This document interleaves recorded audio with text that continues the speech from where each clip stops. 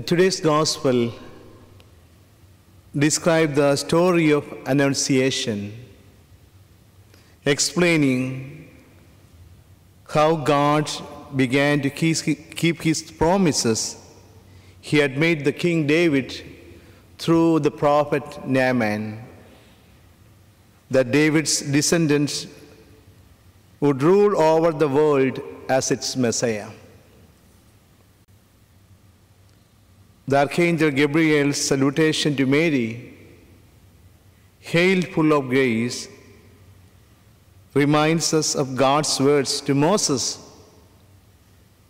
at the burning bush.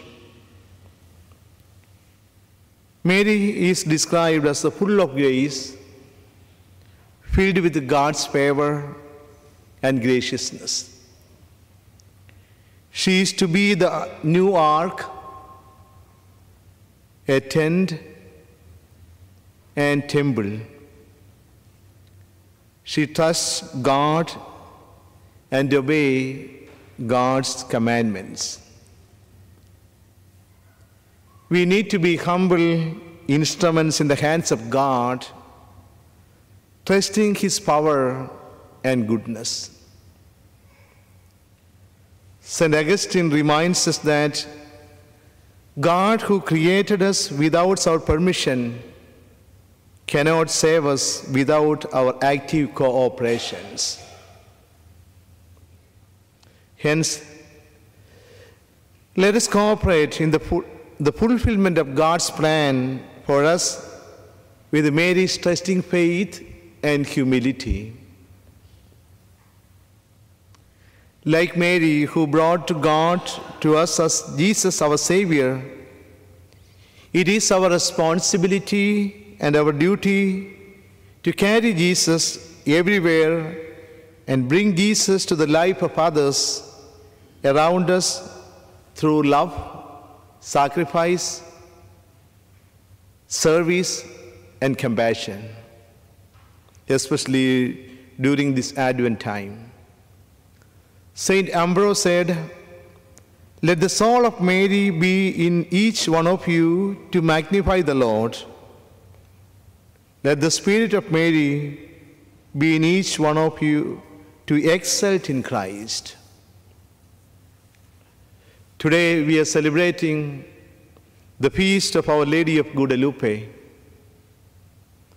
This feast tells us how Jesus and Mary, his mother, wants to be among us, especially among the poor, the needy, and the marginalized in the society who have neither voice nor political or social influence.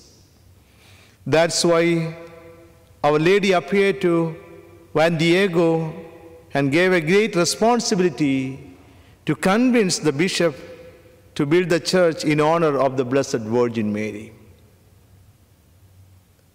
The vision God gave to Santiago challenges to listen the ordinary people who do not look or act like important people and treat them with reverence and respect. While it is true that God loves each one of us, there is a special place in God's heart for the poor and the powerless. That is God's preferential option for the poor. So this feast teaches to see and serve Jesus in the poor and the broken heart and the needy in our community, especially this Christmas season. When we are doing this, we are practicing the commands of God in this world. Our Lady of the Guadalupe is the patroness saint of our nations. Today, especially in this Mass, we can ask her intercession for the peace of our country. And God may be strengthen all of us, especially the intercession of Our Lady of Guadalupe, to lead a peaceful life in this world.